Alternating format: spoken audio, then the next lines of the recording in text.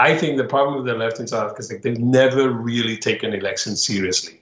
And by this I mean they've never, a left outside the ANC has never thought about elections in a serious way, or they've thought about building an electoral party. Like they've never. I mean, and we can, I hope there's some people listening will probably hate me for saying this.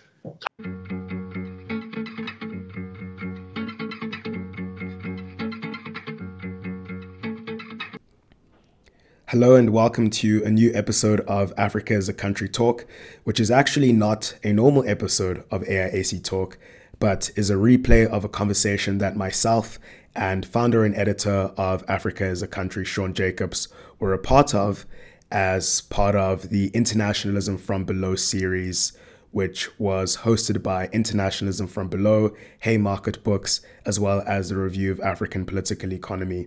And basically, the series, which is ongoing, is an attempt to understand what is happening in different countries in Africa. And this conversation was devoted to understanding what is happening in South Africa. And we were so fortunate to be interviewed and questioned by Lee Wengraf, who is a contributor to Africa as a Country, as well as is the author of Extracting Profit, Imperialism, Neoliberalism, and the New Scramble for Africa, published by Haymarket Books in 2018 and reissued by Daraja Press in 2021. And she's also a contributing editor at the Review of African Political Economy and is a member of Internationalism from Below. So Lee sat down with us and asked us a whole bunch of questions to do with the recent local government elections which happened in South Africa, how that's changed South Africa's political landscape, as well as how that's provided space for new progressive and left-wing challenges to the prevailing social order. It is a wonderful conversation. We are enormously grateful to Lee for asking us such great questions, as well as Internationalism from Below, Haymarket Books, and the Review of African Political Economy for hosting us, as well as allowing us to replay this conversation on our platform. So we hope you enjoy it. We hope you find it insightful, and we will interact again for the next episode of AIAC Talk next week. Until then. Hello, everybody. Welcome to the Internationalism from Below series of what's happening. And today is what's happening in South Africa.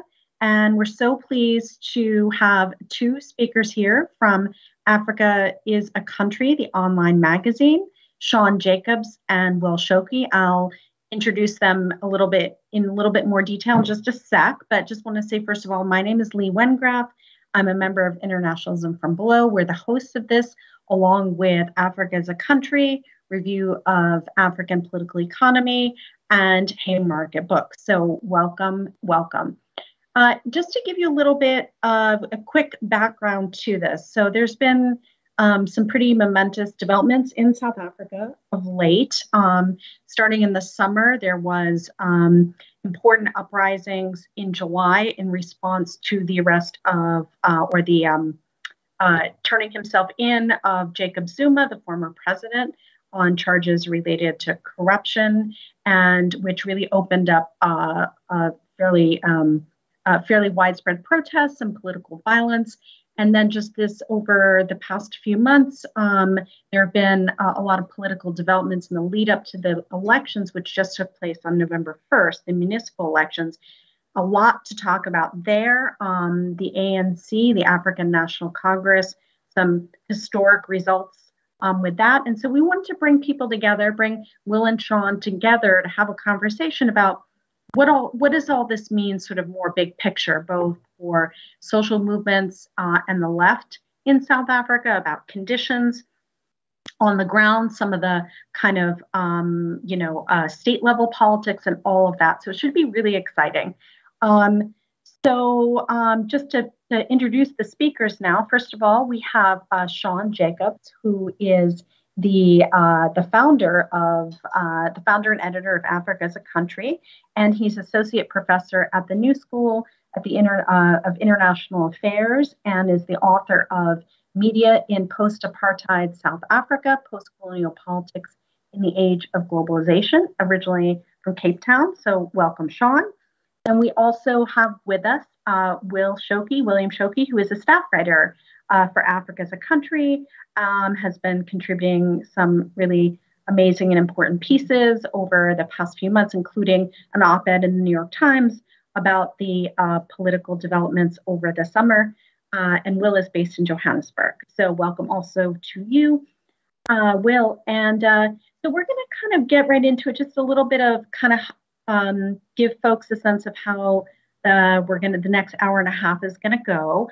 The three of us are going to have a conversation. I have some questions for Will and for Sean. And then we will open it up to you, the audience, to share your questions for the panelists.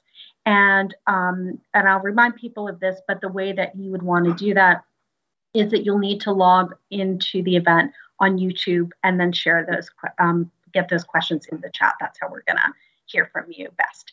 So without further ado, welcome again, and we're going to jump right into it. So hi, Sean. Hi, Will. Glad to see you. So the first kind of topic that I thought, which is sort of top of mind, is the recent elections, and maybe we'll sort of start there. It's the most recent and current, and move back. But it seems like there's a number of important developments. The ANC's poor showing, the historic low turnout across the board.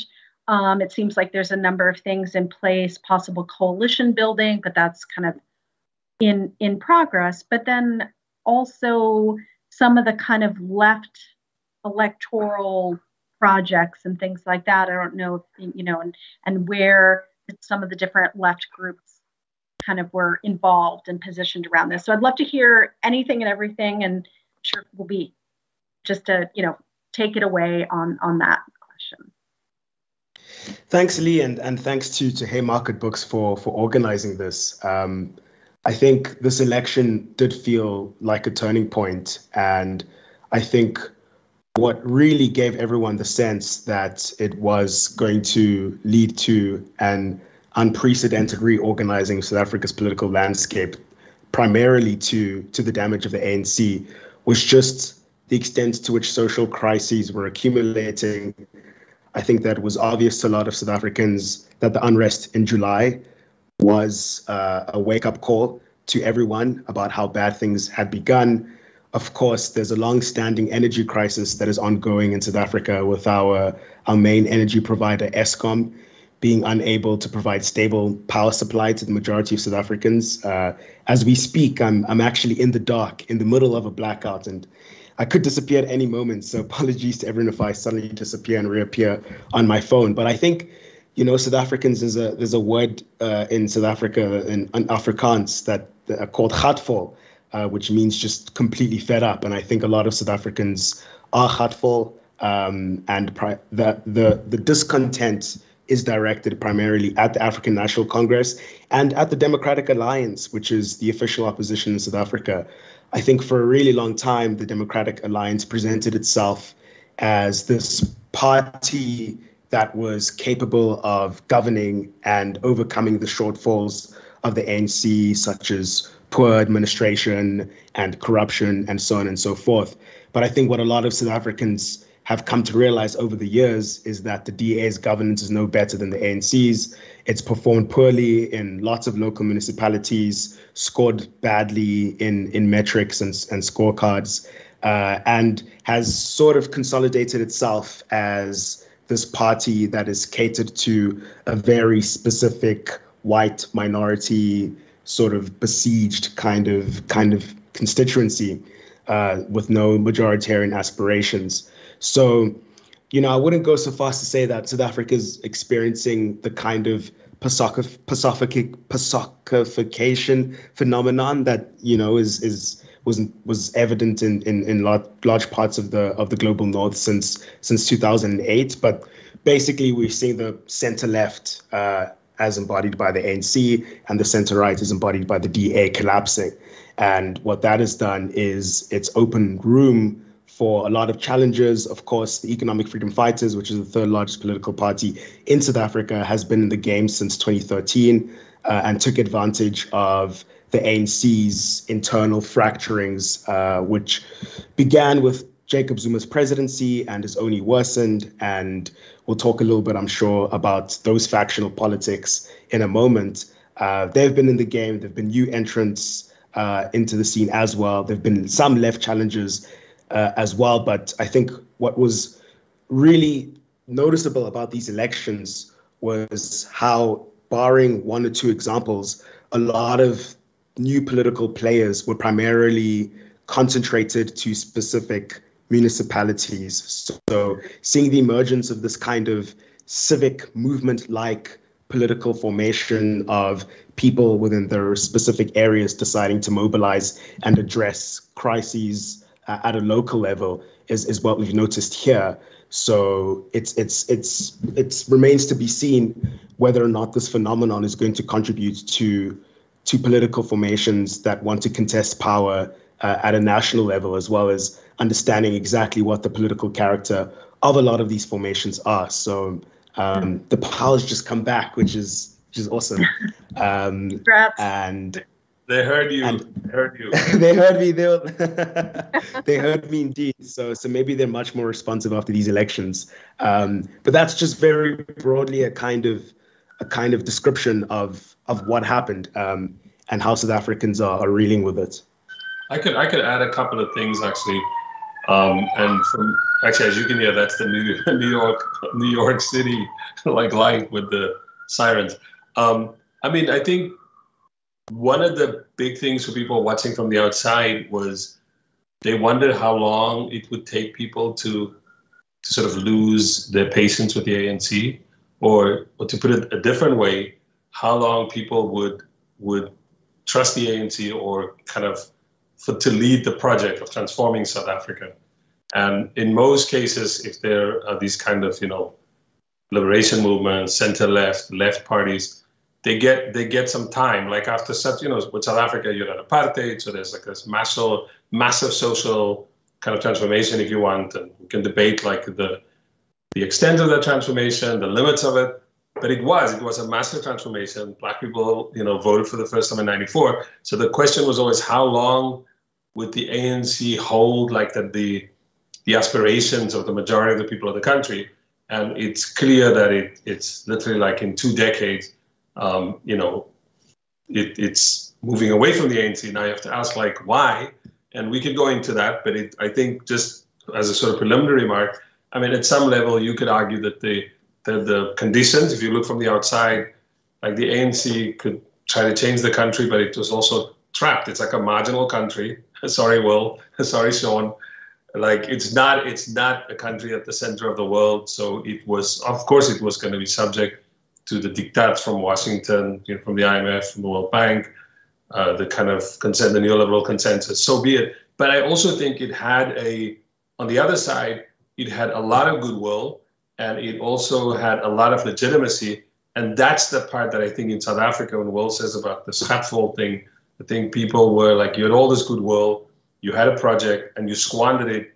So because anybody looking at South Africa for like the last decade at least will notice that it's basically all about corruption, power play, being obsessed with power. And I think that did alienate a large part of the electorate. The key thing is people are not voting, people are not turning up, people are not turning up to vote. I think the second thing that is striking about these are local elections. Like in any country, when a local election happens, people don't see local elections necessarily as indicative of like the national mood.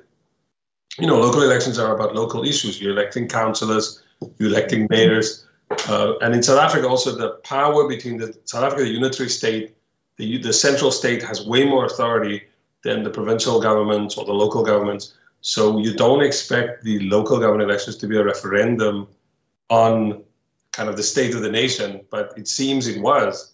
I mean, because of these things that Will mentioned, the blackouts, the levels of corruption, the people feeling kind of unsafe, that anything there's this kind of random violence in the society. So I think for that, the elections were definitely a referendum, and to that end, clearly this was a kind of negative assessment of the ANC's governance. And he's also correct. I just wanted to add something to what he said about the DA.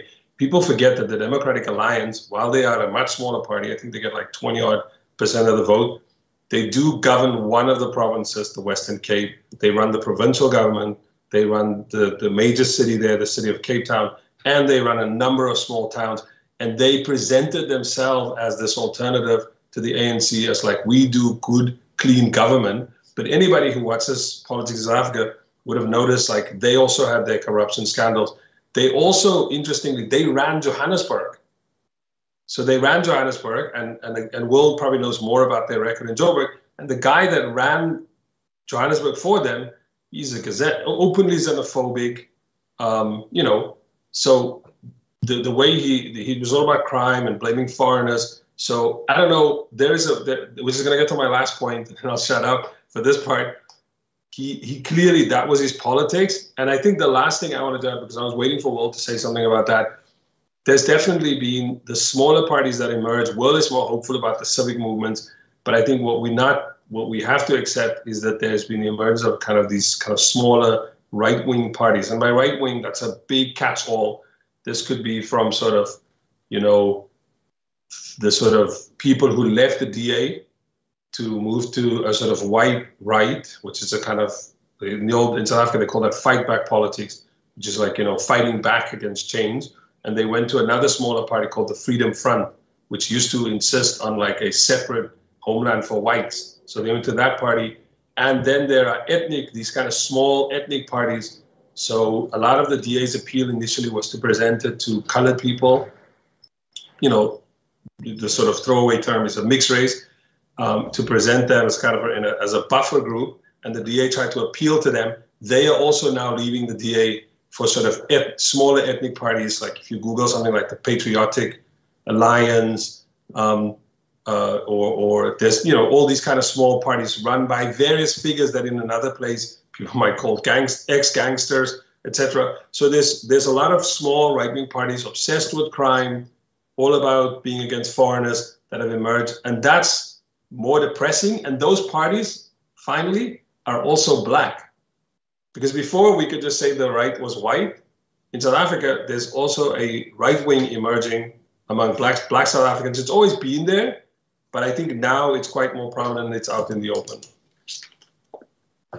Well, I just wanted to add like a quick follow-up just in thinking about what you just said, Sean, about the kind of at the time of, 1994 and where South Africa was on the global stage and kind of the pressures of being a relatively smaller nation and, and the kind of the constraints the ANC was under. I'm just wondering what the two of you think about that in terms of the trajectory of the ANC becoming neoliberalized, or if you would agree with this characterization, because of course that I agree, Sean, with the sort of constraints that you're talking about, but then in terms of the political character and the sort of the failure, you could say, of a redistributive project and class polarization, is this solely due to kind of these more macro factors? Is there also, what do we say about kind of the growing like black bourgeoisie or class polarization within South Africa? So I'm just kind of toss that back. Yeah, I think that's a crucial. And I think appreciating the macroeconomic constraints that the ANC faced is important. But thinking about what Sean just said now about how there's always been this right-wing current that's present in South Africa, I think in a large way that's been the default of South African politics.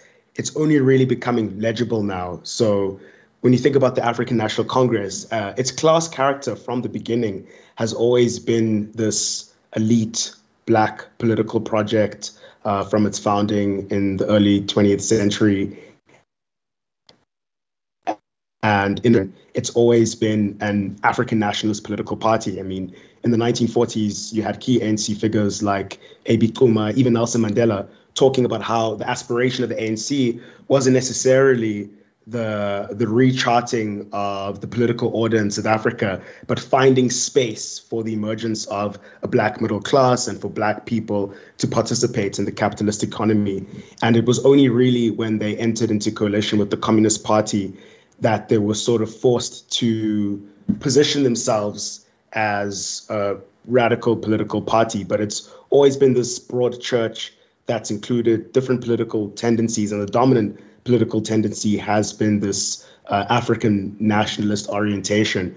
So that when the 1990s came, there were a lot of figures within the ANC who were not interested in a redistributive economic program, who saw the integration of South Africa into the world capitalist economy as providing an opportunity for aspirant black capitalists to find their own venues of accumulation. That became sort of formalized under the Black Economic Empowerment Project, and so on and so forth.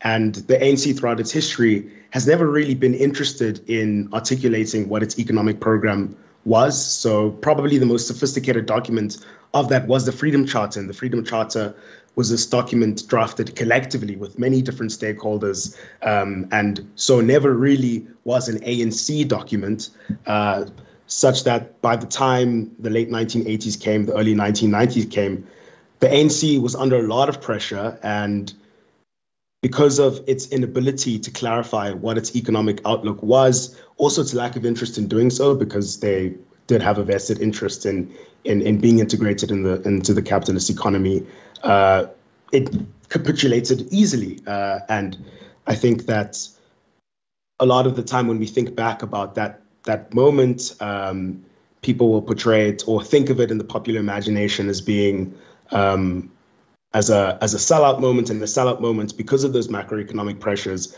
But I think that can sometimes underplay the extent to which the ANC always had this interest of integrating Black South Africans into capitalism rather than fighting for something different. And even though it entered into alliance with organizations such as the South African Communist Party, it always stuck to its sort of theory of social change, which was the so-called National Democratic Revolution, when, in classic Marxist-Leninist fashion, it said we would have a first stage of national liberation, and that will be led by the ANC as the vanguard of Black South Africans. And then we will have the second stage of socialist transformation led by or realized through class struggle. But that was always postponed. That was always deferred.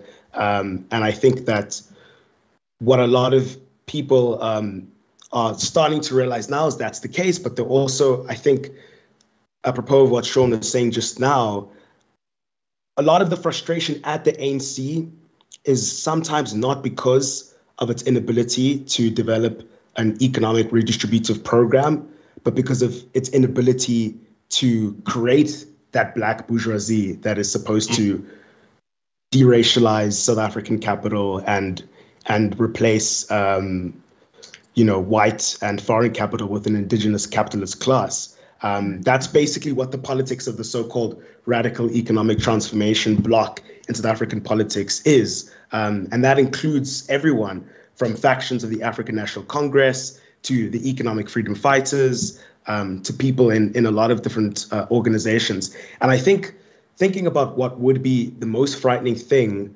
about this emergence of a new right in South Africa, I think Action SA, which is the political party that is led by Herman Mashaba, as Sean was talking about now. He was the former mayor of Johannesburg. I think something that Action SA lacks is its sort of refusal to be a traditional party. So basically the way it designs itself is as a sort of civic populist front. So very similar to the Five Star Movement in Italy. It says, we will have a devolution of power. We will allow people to directly elect who they want their councillors to be, and so on and so forth. And I think that might be one of its limitations to really developing a mass character, because it doesn't really provide you as much opportunity for careerism and rising through the ranks and finding a way to use access to political resources for enrichment. I think what would be frightening is thinking ahead of the general election in 2024 is if all of these sort of, at the moment, loosely organized coalitions of RET sympathetic politicians and so on and so forth decided that they wanted to organize themselves into new political force to challenge the ANC, or for example, the EFF more directly embraces that kind of politics, which is something that they've started to do recently, sort of parroting these right-wing talking points of putting South Africans first, in spite of the EFF claiming to be a Pan-African political party, being very sympathetic to Jacob Zuma, cozying up with traditional leaders, which in South Africa have historically been an oppressive form of government. So I think there's a lot happening now, and it's very difficult to predict what it's all going to coalesce into. But I think it's really a reflection of how a lot of political currents in South Africa, which had previously been masked under a radical politics, are starting to reveal themselves to be what they really are, which is reactionary. I mean, I'll add a couple of other things. I mean, I think it's useful to take it also historically. I think to the point of there are the limitations, and I think when in 1996 they adopted what was called GEAR, which was the first sort of move away from a much more kind of redistributive, more sort of left-wing approach to the economy and society and transforming society. After they adopted GEAR, you could still argue at that point that, you know, we're doing it because there are constraints, that white capital want to leave and so on. But then I would say they showed their hand the first time after Thabo Mbeki became president, and his solution to resolving the problem of basically, I mean, it is racial inequality. Like, whatever people will tell you or beat around the bush, it is racial inequality in South Africa. Less than 1% of whites are poor. All the bulk of poor people in South Africa are also black. They happen to be black. So if you are going to deal with inequality in South Africa, you have to deal with like the racial inequality. And I think Mbeki, when I'm saying he showed his hand, was like, okay, the way I'm going to solve this is I have to create a black middle class.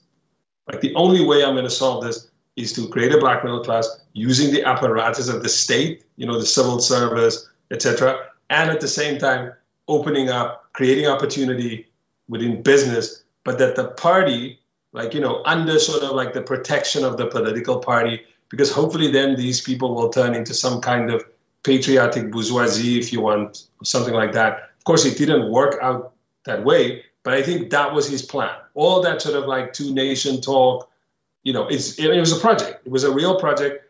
We could judge it now, but I think that was. I want to say one other quick point before I move on to the other section of what I think was the other move. It's easy. I get Will's point about the sort of like what the ANC's original class base was, but I think Will and I know Will concede this, that the people who were doing, you know, that kind of politics, they were also doing it under extreme conditions. It wasn't like they could become middle class. They did this despite apartheid. So it's not like we are going to throw them under the bus because they were trying to become business people under apartheid. Yeah, that's true. And it sounded like that. But we're just trying to say, like, don't think they were radicals. I think, like, that's maybe the point we're hopefully trying to get across. I think the other part of the story is also, so when I say, like, instead of becoming a patriotic bourgeoisie, it quickly emerged that it was only about their own interest. So you had this, like, classic quote by Phumzile Mlambo Ngcuka, who was in the cabinet with Mbeki, and I think at one point he served as like deputy president of the country, saying basically we should not be ashamed to become filthy rich. You know, so like Cyril Ramaphosa is like owning at one point, I think he's the biggest owner of McDonald's franchises in the country. Like, that's what that project then becomes. This is why people then become cynical about black economic empowerment. Now, it is true that there was a part of society which we're going to be cynical about it anyway, but I suppose there was energy for it in the society. Mbeki had like some legitimacy with that part, I think, maybe not with me or Will or whoever, but it did have legitimacy. Then I think the part where Zuma then comes with their version of it is essentially, if you're going to accumulate, you must accumulate through the state. So that RET, what Will mentioned as RET, the popular phrasing is like radical economic transformation. So it sounds like a massive left-wing project, but it's really the cover for that kind of, accumulation, like using the state to get rich.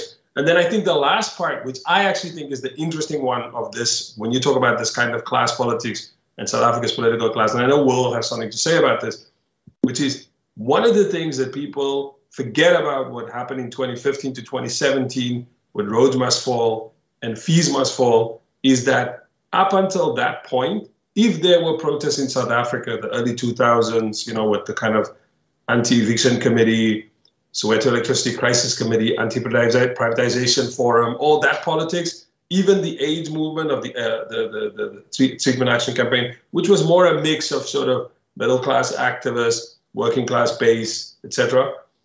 What's interesting about Fees Must Fall, this is the first moment when the children, I would argue, often, not all of them, but a lot of them, when the beneficiaries of the ANC's policies, the actual beneficiaries of ANC policies, for whom the university was being opened up, people who are getting into grad school, people who are now, there's a possibility of becoming academics, etc., etc. It's that class that basically was like, oh, this project is not working. I'm not saying they had signed up to that project, but I think they were the first ones to kind of go like, that negotiated revolution, arguing that you had constraints, then doing your two different, your BEE and then your RAT, it's not working for us. Well, RAT was not really like a thing yet, but it was in the air. And then the way I think they phrase it is to say, well, it's about the symbols. It's about this kind of representational politics. But interestingly, I think they make the connection between the privatization of like essential services, between the idea that you must have free public higher education. They didn't say free education for everybody, but whatever. They did say higher education. So it's there that you see something was, if we have to stick to what's happening to that class, what's happening to African class politics, and especially the political class, then there was a hope that class was breaking up and that there was a crisis in that class, and that it wasn't only necessarily going to be to the right, to these kind of, chiefs and old ANC types, or as Will was rightly pointing out, this kind of right-wing front, sort of civic front. No, there was a possibility that out of this new elite, and I mean, I'm calling it like their children, was going to, the people, let me put it differently, the people who were going to govern South Africa, the class that was going to govern the state, govern its institutions, its universities, etc., and so on, the commerce, that class rebelled against the state. And that was a possibility that there could be something else in South Africa. But of course, again, we can't judge something, it just happened, so we have to wait and see what it might become. But that's the one little part of that story which is not depressing.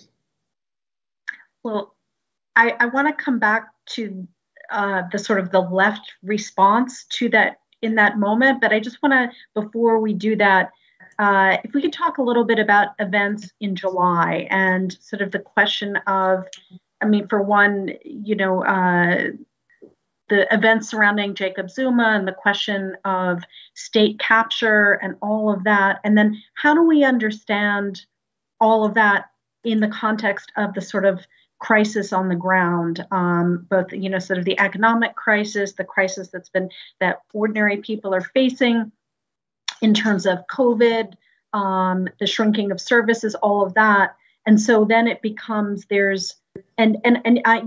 want to hear, if I don't want to put things together that may not necessarily all fit together, but then these explosions in the street, like in some parts of the country, and how that became partly a defense of Zuma, but really much more. And I know that both of you have a lot to say about that, and just kind of what it looks like on the ground. So I'm just, or it did at that time. So, thoughts. Yeah, I mean, state capture is basically, from an outside standpoint, looks like the defining sort of problem of South African politics of the last 15 years. And, I don't want to sort of recount Jacob Zuma's tenure because I think that story's kind of become familiar to a lot of people now ever since he became president in 2009, as Sean was correctly pointing out, when he was ascending into the presidency of the African National Congress, when Thabo Mbeki was deposed. And in that moment, he actually had a wide base of support, including from the South African Communist Party, because a lot of people viewed him as this people's person, as this earnest populist who was serious about challenging the extent to which Thabo Mbeki's neoliberal regime was unable to deliver redistribution of wealth to South Africans, because as Sean has correctly pointed out, the concentration of wealth in South Africa is still unbelievably stark, still incredibly racialized. And it was obvious to everyone at the time that this needed to change as soon as it could. And so when Zuma came into power, he had a lot of support. But then soon into his presidency, it quickly became apparent that he was duping everyone, and he was shadowed by corruption scandal after corruption scandal. And at the time, it almost seemed like a lot of the corruption was concentrated to him as an individual. But then as investigations spearheaded primarily by South Africa's ombudsman started to reveal, the extent of the graft was so widespread. The patronage of the ANC was so entrenched, and at every level of state, from local government to provincial government to the national government, that state capture became this defining problem. And in Zuma's presidency, it was particularly stark, considering the fact that a lot of the beneficiaries of this were particular individuals. A wealthy family from India known as the Gupta family at some point had such close access to Zuma that they were making decisions about who would be appointed to cabinet and how they should conduct themselves in their interests. So this is basically just a quick flash summary of Zuma's presidency. And when it reached a point when basically what happened was the South African capitalist class, which is still dominated by the private sector and foreign capital, basically had enough of this. There was mounting pressure, and in internal ANC factional politics, Zuma was sidelined. He stepped down as president. Ramaphosa came into power. Everyone thought this was going to represent a massive push to undo all of the state capture. But even then, it quickly became apparent that Ramaphosa was hamstrung to do anything just because of how widespread patronage had become in the African National Congress, and how so many people had so much to lose and so many people's hands were dirty and so on. And so when the State Capture Commission of Inquiry, which was meant to investigate all of this, was started in 2018, was supposed to last, I think, only 170 days. It's 2021 and still hasn't completed its work. It had been conducting these investigations, had summoned Zuma to many appearances to testify. There were many legal fracases in the midst of that where he refused to do so. And so he was found guilty of contempt. And that was when his arrest happened. And that's what kicked off everything. And when the unrest happened, I think, so there's still, I think, a debate, and Sean will come in here. There's still a debate in South Africa about how to correctly characterize what happened during the unrest. I think what a lot of the evidence supports is that this was a campaign coordinated by sympathizers of Zuma in order to make the country ungovernable, in order to disrupt the economy, and in order to force the hand of Ramaphosa and other high-level ANC decision makers in order for Zuma to be released. And there's evidence of that coordination, of specific targeting of key infrastructure and logistic networks and things like that. But at the same time, there was a moment when it did develop this mass character. And the reason for that is quite plain to see. I mean, South Africa's unemployment rate is at 34.4%. It's the most unequal country in the world. And in spite of all of these conditions, the state is completely absent and has been absent during COVID as far as crafting response that was able to address the needs of the majority of people. And we'll talk in a little bit about how that sort of consolidation of an austerity program is continuing. So it developed this mass character because people were hungry, people were indigent, and people were desperate. So for a couple of days of the unrest, there was this extent to which scores of people were raiding supermarkets in order to access food. And I think that, a lot of people in that moment sort of thought we were about to enter a Tunisia moment and these were going to be bread riots. But I think it quickly also became the case that that couldn't be so, precisely given the weakness of the left, precisely given that there's no political force that could have taken what was then an inchoate explosion of discontent and desperation and channeled it into a progressive direction. So, the unrest dissipated fairly quickly. And in the course of that unrest as well, there was tremendous loss of life. And this had two factors to it. One, I think, and this is the thing, it's like a lot of this is still not clarified. A lot of this hasn't been properly researched. But one of it was the fact that the repression came from capital, protecting property and private security, shooting at people. And there was also racist violence of communities in South Africa mobilizing themselves to defend themselves against looters. And so in places like KwaZulu-Natal, which was where the violence was concentrated, and some parts of Gauteng, which is another province where the violence was concentrated, you had mobs of predominantly Indian and white residents who would stand at the perimeters of their communities and not allow Black people in. And in certain towns in KwaZulu-Natal, where there is a long history of communal hostility and strife between Indians and Black South Africans, you had scores of Black people who were shot. And we have upcoming pieces in Africa as a country which give a really beautiful history of how this was the case. But this is all to say that the unrest was this period that happened primarily as a response to Zuma's arrest, but it only became as devastating as it was because there were all of these underlying conditions which acted as vectors and which exacerbated things. And just to add one quick point, I think it's important to recognize that it wasn't in the whole country. It was mostly in KwaZulu-Natal primarily, and then it was in parts of Gauteng. Now, some people will argue that politics in South Africa, it's not happening unless it's happening in KwaZulu-Natal and Gauteng, because that's sort of like the Gauteng is Johannesburg and surrounds with sort of Johannesburg is like the center of, it basically makes up the whole, like a lot of what you call Gauteng province.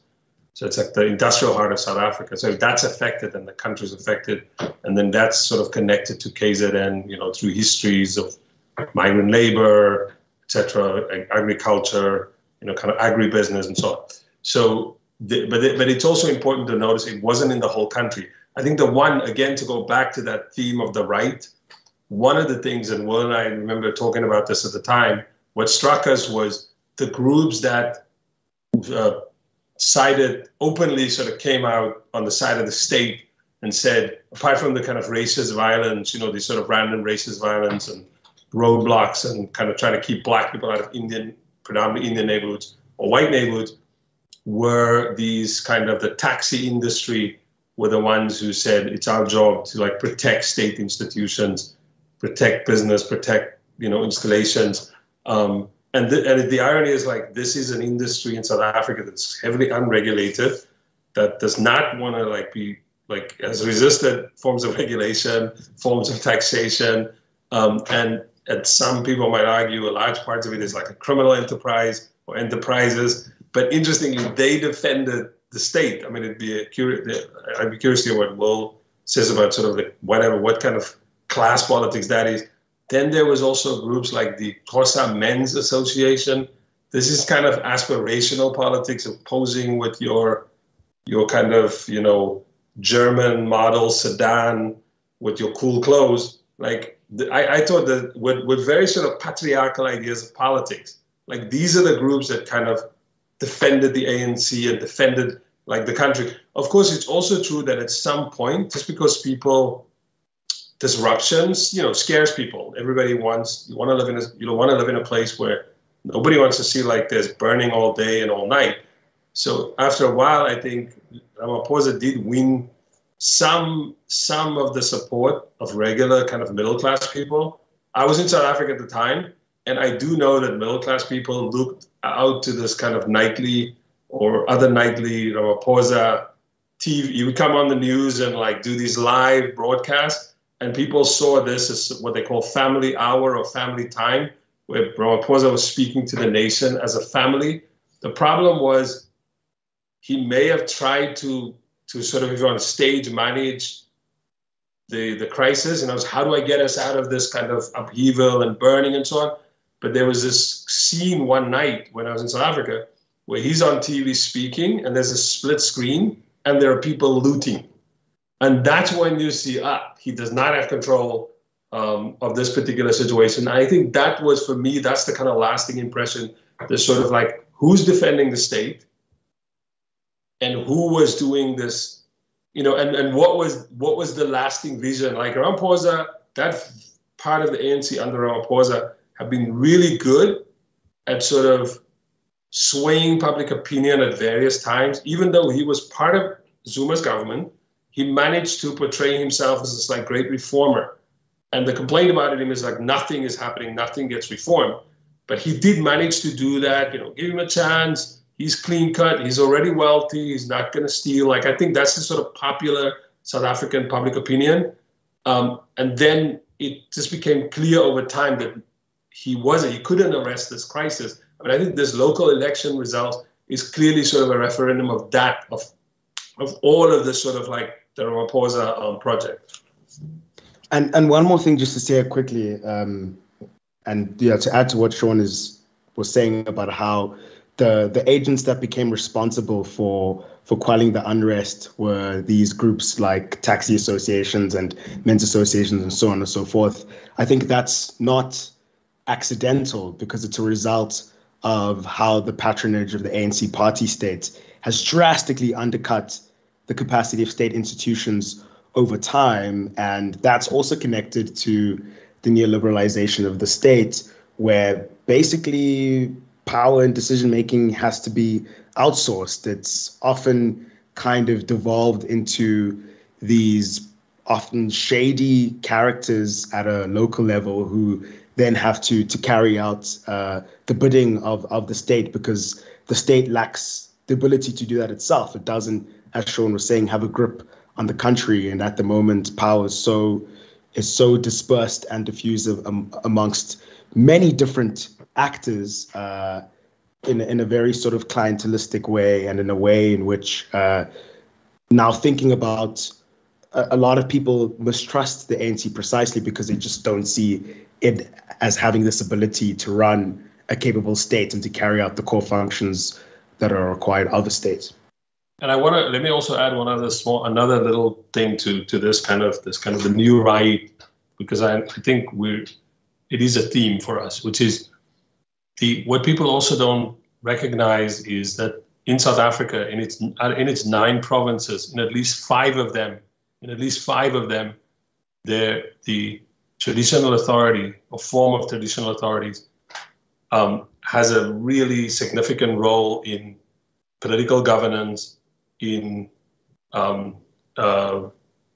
distributing state resources, controlling state resources.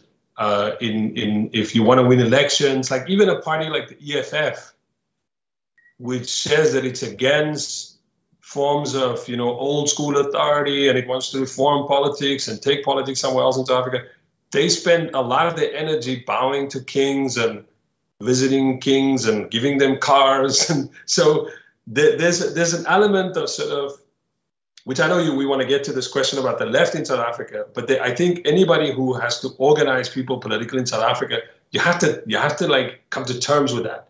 And I'm not saying it's not like that is a obstacle, because it's also true that in the history of South African of organizing people in South Africa, whether they want farms or mines, or whether they were in the former reserves, what became the homelands, what some people call Bantustans. It wasn't impossible to organize those people, because even some of the most striking examples of resistance against the apartheid state happened in those homelands. Sekhukhune land, for people who know South Africa. The Pondo uprising is happening in the old Transkei. So it's not the case that it's not happening, but I'm just saying there's something about how that, maybe that's because that time there were some traditional leaders, Sabata Dalandiebos and so on, who sided with the ANC, who openly resisted the state. People earlier who went to Robben Island as chiefs. You don't have that kind of, now it's very transactional. There's, the state is the way they get salaries, the way they make wealth. So I think this is an element of South African politics that people are sort of maybe not serious about. The platinum mines in the northwest of South Africa, the way the traditional authority plays a role there in kind of siphoning off wealth from companies, etc. I mean, there's a lot that people will have to come to terms with if you are going to try to say, I would like to start organizing people in South Africa. I don't think it's like you're just organizing people in some mostly urban area. You have to come to terms with different ways of organizing people. And as I said, it's not that people haven't been organized in those places. Great, thank you guys. This is really some awesome insights and points here. And I want to shift gears a little. Well, first of all, I want to remind the audience that if you want to ask a question, log on to the YouTube stream and drop your question in the chat there. And I've already started to get a couple of questions in, so that's great. But yeah, I mean, just kind of jumping off from the last point that both of you are making, and to sort of, turn a little bit to the question of the left and in particular the non-electoral left and left projects, although it does seem like there's some interesting projects like this Cry of the Excluded, which ran candidates and so on. But I'm just, in terms of the bigger trajectory about the state of the left on balance and some of those challenges, and just the Bees Must Fall and Roads Must Fall came up earlier, and then just the platinum mines reminds me of the kind of Americana, and then the sort of so-called the NUMSA moment and so on, where there were these very important developments and prospects, I guess you could say, for building, for movement building. And of course, South Africa is one of the places with the most, has been historically very vibrant social movements and so on. But also the question of actually left party building, radical and revolutionary party building. So just, would love to hear, your thoughts on all of that, and kind of a balance sheet or assessment of what things look like.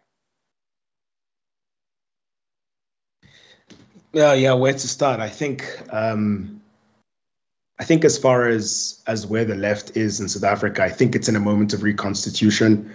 So as you spoke about now, the NUMSA moment was this crucial moment in South Africa where the National Union of Mine Workers left the Congress of South African Trade Unions, which is the largest trade union federation in South Africa, and is a member of the Tripartite Alliance with the ANC. And, NUMSA is the largest trade union in South Africa, so that was significant. And I think a lot of people saw that moment as an opportunity to form a new left-wing political project in and through NUMSA and its networks. And there were various sort of proto-parties or formation or fronts that were started as a way to build towards that Workers' Party, and lots of disagreements there. I think there's often this running tension in the South African left between the so-called NGO left, so to speak. So a left that is primarily occupied by sympathetic NGOs, think tanks, academics, and so on and so forth, and the so-called organized left, which is a left of led by trade unions, and in that also social movements. So people that aren't trying to organize workers, but people that are trying to organize community members around specific issues, whether it's housing or access to water, or fighting against mining companies and for the protection of indigenous land, so on and so forth.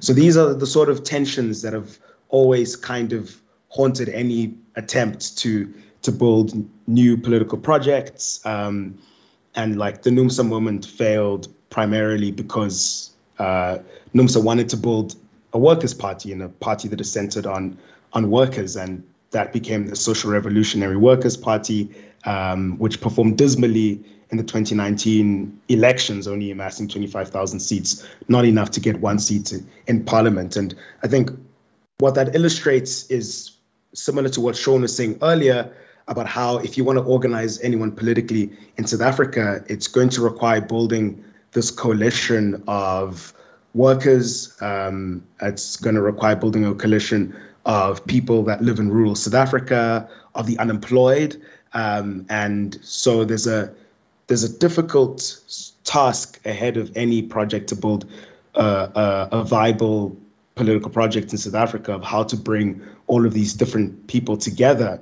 And Fees Must Fall, as Sean was saying earlier, was exciting precisely because students, people with a lot of political, social and cultural capital who are at the forefront of intellectual production in South Africa, who people listen to, were starting to make these connections in some moments, trying to unite student struggles with worker struggles, with movementist struggles, and so on and so forth. And basically to think about how that has all led to here, and there's a lot of key moments that I'm missing that Sean should add to, in terms of how it's all led to here. I think that the left at the moment is kind of trying to figure out what to do next and how to do it.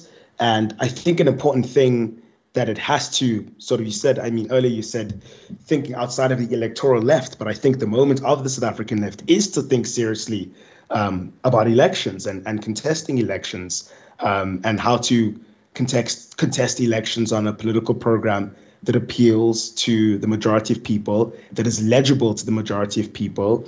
I think there's a way in which we've sort of outmoded the classic kind of Marxist-Leninist design and presentation, and that talks to South Africans with a vision that tells them how they're going to redistribute wealth, how they're going to provide services, how they're going to clean up governance.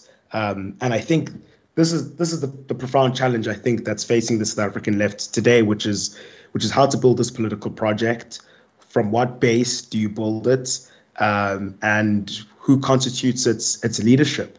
And Sean and I have a lot of thoughts about this. There's lots of people who have a lot of thoughts about this. And I think talking about the cry of the excluded, I think what was really encouraging about this moment, about how one of the organizations which was part of it, the Makana Citizens Front, which is based in Makanda, which is an important municipality in the Eastern Cape, has a lot of historical significance, but has been completely decimated by years and years of neglect and corruption from the African National Congress, to the extent that one of the members of the Makana Citizens Front, which is the Unemployed People's Movement, successfully challenged the council to court. And what happened is it challenged the ANC in these elections. It ran for the first time, and it's now the official opposition in that local council.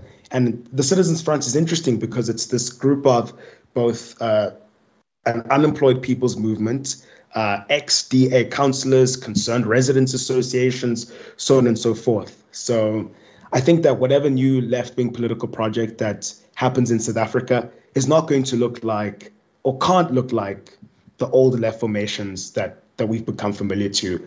It's going to look very different. It has to embrace a very different politics, a very democratic politics, and what that looks like, we'll see.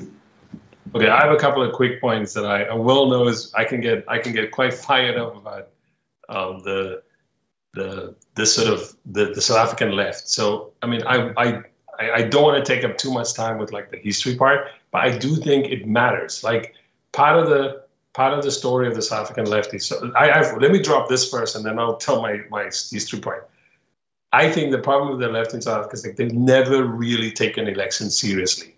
And by this I mean they've never, a left outside the ANC has never thought about elections in a serious way, or they've thought about building an electoral party. Like they've never. I mean, we can, I hope there's some people listening will probably hate me for saying this.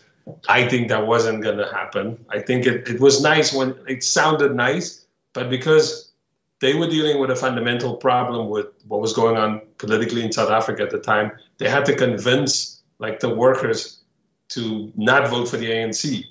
And whether it was the NUMSA version of this, whether it was the early social movements of the early 2000s, the one I mentioned from, that was working on electricity, privatization, and so on, I think they never really said to people, when they put up independent candidates for local government, they actually did.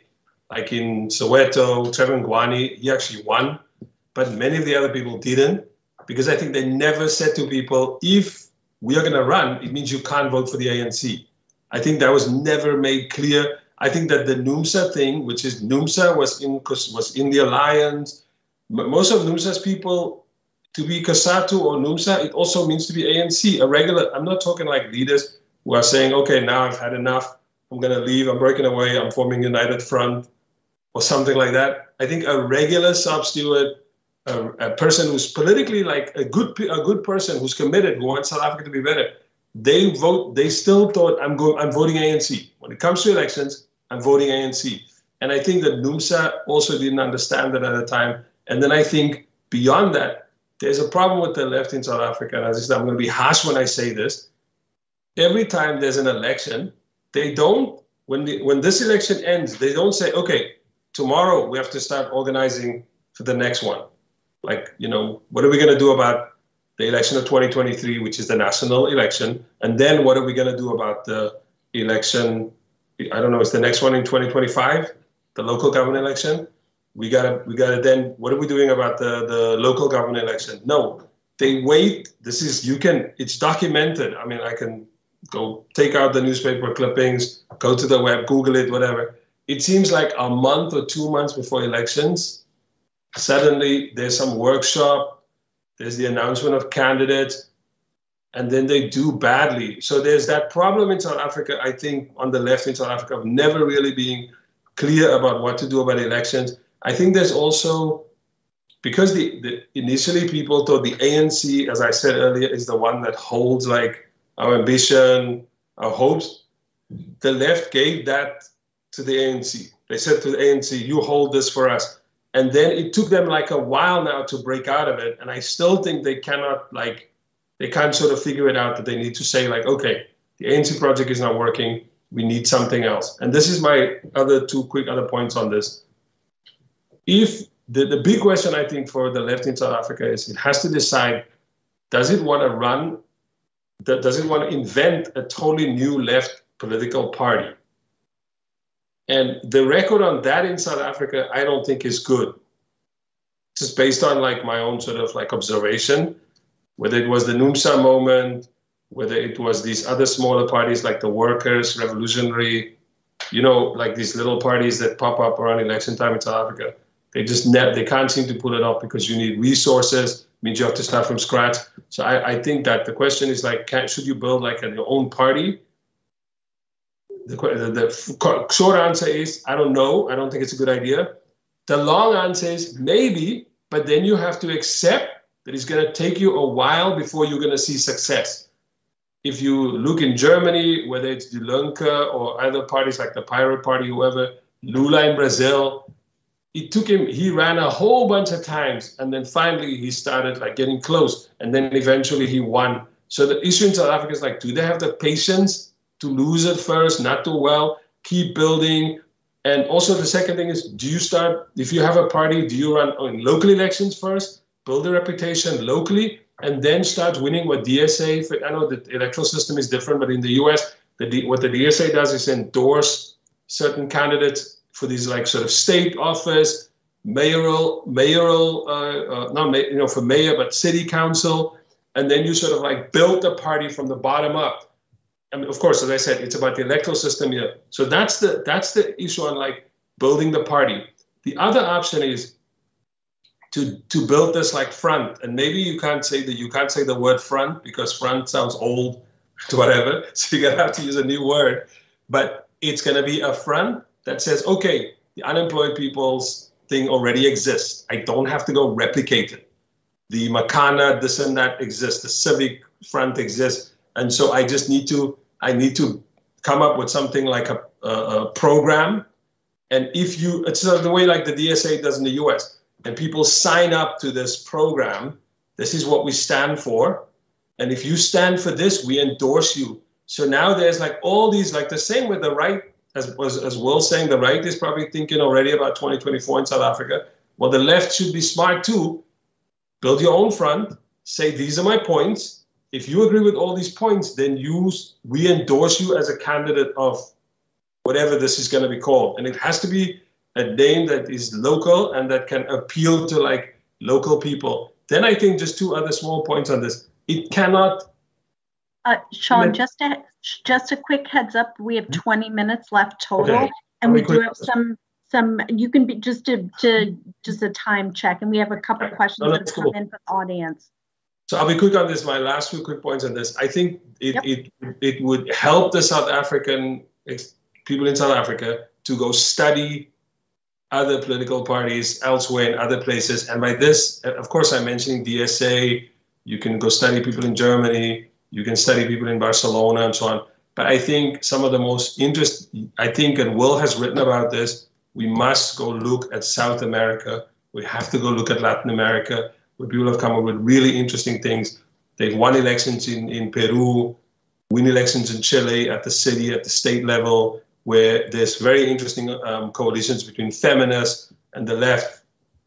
Go look at those and see if there's something we can learn about that we take forward. But I think the key point, if I can sum it up, is to say, I don't think there's really ever been a serious take on elections on the left in South Africa. They've never really understood, like, okay, are we serious about elections? Before the elections, they'll say, elections, it's worthless. I'm sort of caricaturing it. But it boils down to that, I'm not sure about elections. Elections, waste of time for the people. This is the problem partly for me. I'm going to be canceled after this. One article I just want to flag from Africa as a country that I personally got a lot out of was Now Ready's piece back in April on South Africa's left needs a new party. So, I mean, it is from a few months back, but food for thought, and I really appreciated a lot of his points. So a couple of the questions that have come in are related to movement building and particular struggles. So I'm going to kind of combine them a little bit just for the sake of time, which is, so we have one question that came in about the movement of decolonizing education, and meaning specifically question of language, curriculum, and so on. So what's the current state of that? And then a different kind of question about movement is about the environmental justice struggle, and particularly on the heels of the COP and so on. And the question is there any hope for the development of the necessary political will to compel SA to transition from coal and the animal agriculture industry? So those are two sort of specific questions. And there was also a general question, which I think has been taken up pretty extensively, but just what is the future of the left in South Africa? So, but I just wanted to share that as well, but I think been touched on quite a bit. So tossing it back to you too.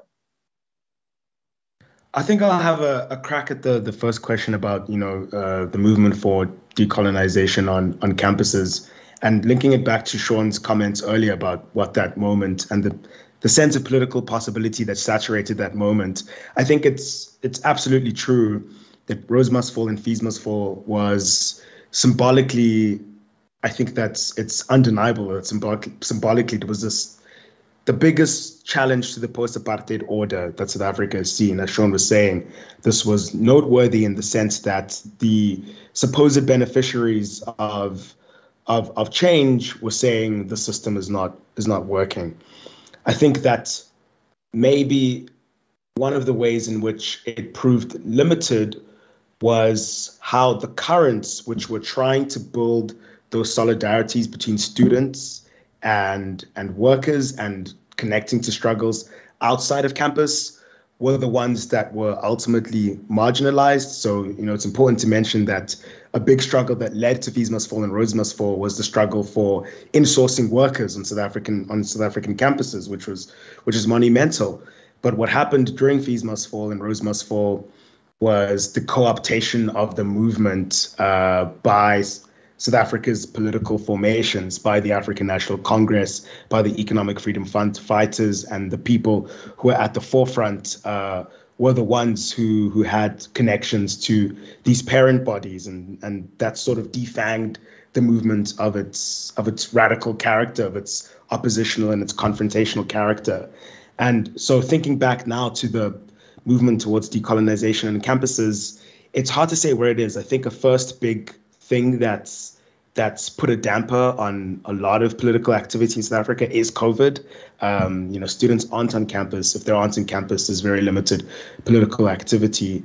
But I think that decolonization, I think at an institutional, administrative level, that work is continuing and it's led by academics and so on and so forth. But thinking about the political possibilities outside of that and the legacies and inheritances of Fees Must Fall and Rhodes Must Fall, there have been flashes of opportunity. There was a resurgence of Fees Must Fall protests in South African campuses at the beginning of this year. It faced the same problem that previous iterations have faced. What I think is necessary, though, and a lot of these questions do depend on, as Sean and I have been discussing throughout, is where the South African left is, because I think what needs to happen now is, because there's going to be another wave of student protests, because I think the key problems that were addressed there, which is problems of access, the fact that fees haven't fallen, that accessing a tertiary education in South Africa with its widespread poverty and inequality is still prohibitively expensive, those issues are going to come up again and again and again. What is necessary is that when the next iteration arrives, there needs to be some political formation that can champion the student cause and in opposition and in confrontation to the ANC and the EFF, so that people can have a political home. I think that's a big problem of that faces the South African left, is that there's a lot of energy, there's a lot of frustration, there's a lot of anger, there's a lot of desire for something that's different, except there is no political vehicle through which those frustrations can be articulated and expressed and nurtured and developed. So I think, honestly, I think a lot hangs on how the South African left reconstitutes itself in this moment, and a lot of the possibilities for student activism depend on that. I'll add 1 minute to this. I think the key here is creativity. The question is how creative can the South African left be in the way that it responds to these crises? It has allowed, the EFF, for example, to currently the EFF basically colonize. I can't use the word colonize with the EFF. EFF, is there a better word? They command. They even call themselves Student Command. They command. The EFF commands that spot at the popular level, if you want, and the EFF kind of presents itself as that, it is the left. That space that the left should take in South Africa, the EFF takes that space. Maybe not the rhetoric, but the way that they use social media, the way that they've changed the way campaigning works, go learn. That's, I think, the advice I think that I would have now for the left in South Africa. Go look at how you do those kind of popular things, and because the moment is different. It demands, I think, a different kind of politics right now in South Africa. Do either of you want to take up the issue of the transition from coal and agricultural farming and the agriculture industry rather, and just kind of what that struggle looks like? Yeah, so I think in South Africa, the challenges faced by that struggle are no different to the ones faced around the world. I think at the moment in South Africa, there's sort of this, I guess, tension between the trade union movement and it's having to serve the interests of its largely industrial working class base, and how decarbonization means the fact that a lot of people's jobs are going to be in precarity and uncertain, and there's a lack of clarity of what would happen if a program of decarbonization were to be undergone. So there's a lot of reticence, I think, from the trade union movement to fully embrace the vision of a just transition, which is maybe an unfair way to put it, but at least it's not a key sort of cause that they are championing yet. I think it can be if there is some way of organizing both the trade union movement and social movements, particularly in sort of frontline mining communities that are being devastated by these activities, for that just transition, and articulating it as being a cause that affects working class people, but an expanded concept of working class people. And I think once that political formation is organized, only then can you really mount a serious challenge to the dominance of South African capital, because at the moment it's South African capital that is dictating the climate conversation. I think that there are a lot of sort of progressive think tanks and organizations that are trying to make a dent on all of this stuff, but unfortunately it's happening at an elite level, and it'll continue to happen at an elite level unless there is some political force that can impose economic and political costs for failing to transition, for failing to decarbonize, for failing to wean South Africa off coal dependency, and so on and so forth. And I think whatever this looks like, it must also make a broad and general appeal to South Africa to connect the climate crisis to the energy instability that South Africa is currently facing, that it's not just a matter of Eskom's historic poor planning and mismanagement that has led to the energy crisis that we're facing now, but that coal itself is an unreliable source of energy, and that a just transition is in the interests of providing South Africa a stable and sustainable force that is taking up the mantle of this.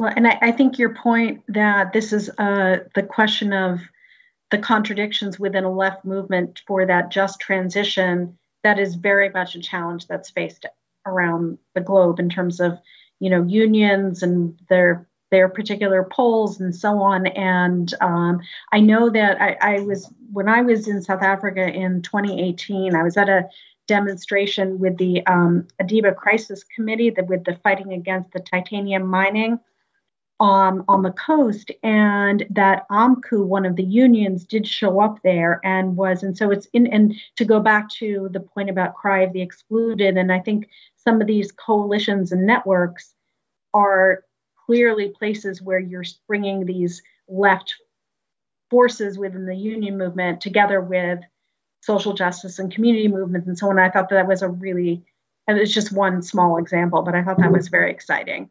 And that moment, the potential of what you're describing is like, there's definitely potential for these alliances, or the basis for a front, it's there.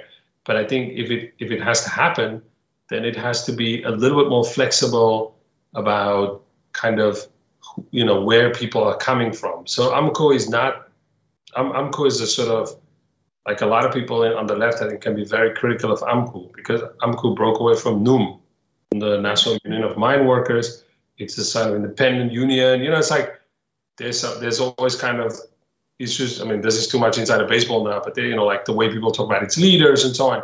But then I think taking the people who join AMCU, they're doing it on good faith, and mm-hmm. they're mad at the conditions that they work under, and the little money that they earn, and the housing that they live in, and so on. So instead of like judging them like what is their theory of the revolution, what party do they side with, I think the starting point is like, what is this thing that we want to achieve? And like, to your point, that moment that you described, shows those beautiful moments in South Africa where they kind of they do exactly what we're hoping, and then other moments people get bogged down in these sort of ideological purity disputes and so on.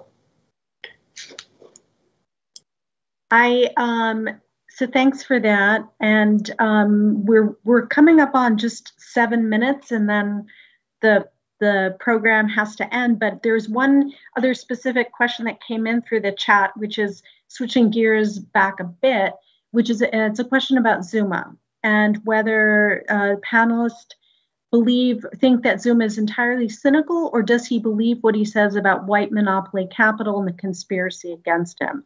So maybe we could take about another 3-4 minutes on that, and then just do some final, closing. Yeah, I think that's a quick one to answer. I think he's cynical. I think Zuma's, he's entirely cynical. Maybe he believes in his own Kool-Aid about white monopoly capital, but he doesn't, because there's evidence to show that this whole idea of white monopoly capital was spin. It was entirely constructed by a PR firm in the United Kingdom as a way to deliberately sort of cloak this campaign of self-enrichment in some political language. So, it wasn't of his own sort of studious kind of political theorizing. It was a way of getting him out of hot water, of how to sort of mislead a lot of South Africans into thinking that he was pursuing a good faith crusade against the racialization of South Africa's capitalist class. So I think it's cynical. I mean, I think a lot of people, and I mean, coming back to this earlier point, as we were saying, it is the case that inequality in South Africa is incredibly racialized. It is the case that initiatives such as Black economic empowerment were necessary to stamp out racism in the private sector. That has to be stopped, and that was important. I think the point that one needs to acknowledge now is that this campaign, as Sean was saying, to build a patriotic bourgeoisie, to uplift a Black middle class, is not only something that is undesirable in the sense of it's, as Fanon would so astutely say ages ago, is something which is not really in the interest of the marginalized in society, but it's also something that just can't work. It can't happen anymore. It's no longer a viable way of redistributing wealth in society. Trickle-down economics doesn't work after all. So, what is required is a people-led plan of redistribution, and one that actually redistributes wealth and directs that wealth towards investment into education, into healthcare, into basic income, into so on and so forth. Rather than trying to prop up some group and hoping that will filter down into the rest of society. I mean, the quick points on this, rather than, I would say, white monopoly capital, it's probably like there's this like multiracial monopoly capital that is governing and sort of pilfering and whatever resources at the expense of still a majority of Black people. Like that is maybe the kind of, the break in the society. And I think the other side is, the thing about Zuma is the danger is that he drags out. I mean, remember, he's been charged like a while back, and then he goes to court, and then he appeals, and he uses the resources of the state and the focus of the state to, the state has to spend all its energy on him, instead of spending its energy on transforming the country, on making lives better for regular people. I mean, and again, I'm not doing ANC spin here, but it means also that ANC can't even do in its own way, its own attempt of doing its, party work and so on. It has to spend its time on Zuma. And I think even more than that, I think he's done so much to legitimize the struggle to transform South Africa. All the people who are concerned about inequality in South Africa and making it better, what Zuma has done is to almost cannibalize the discourse, like a real sincere discourse about how to transform South Africa, and used it for his own ends and to cover up all his, I don't know what's the phrase Will said. What is the phrase you said in the beginning? about how do you view Zuma or something, like to pull that off, to pull off like a heist. I mean, like, I think that's the shame of Zuma, and that sadly there are all these people who, who kind of think and believe that somehow this is this kind of noble, kind of struggle by a martyr he's martyring himself for the poor when it's so obvious that that's not the case. Well, we literally have 1 minute left, so I'm just going to end by saying thank you so much to both of you, Will Shockey and Sean Jacobs, for just such a fantastic and thoughtful conversation, and just reminding everyone to be in touch with and follow and all that, everything that Africa as a Country is publishing and talking about, Africa as a Country Radio and all of their great platforms and projects. It's really just a fantastic project to be linked into and so on, to hear more from both of these guys and many, many others. And again, to remind people that this was hosted by Internationalism from Below. If you want to find out more about us and what we do, also find us on Twitter, Facebook, and so on. And thanks again to Haymarket Books and to Sean and all the back of house help, and also to Review of Africa, Review of African Political Economy. So, and thanks to all the audience out there for joining and participating. And please share this conversation and stay in touch. And until next time, thanks again.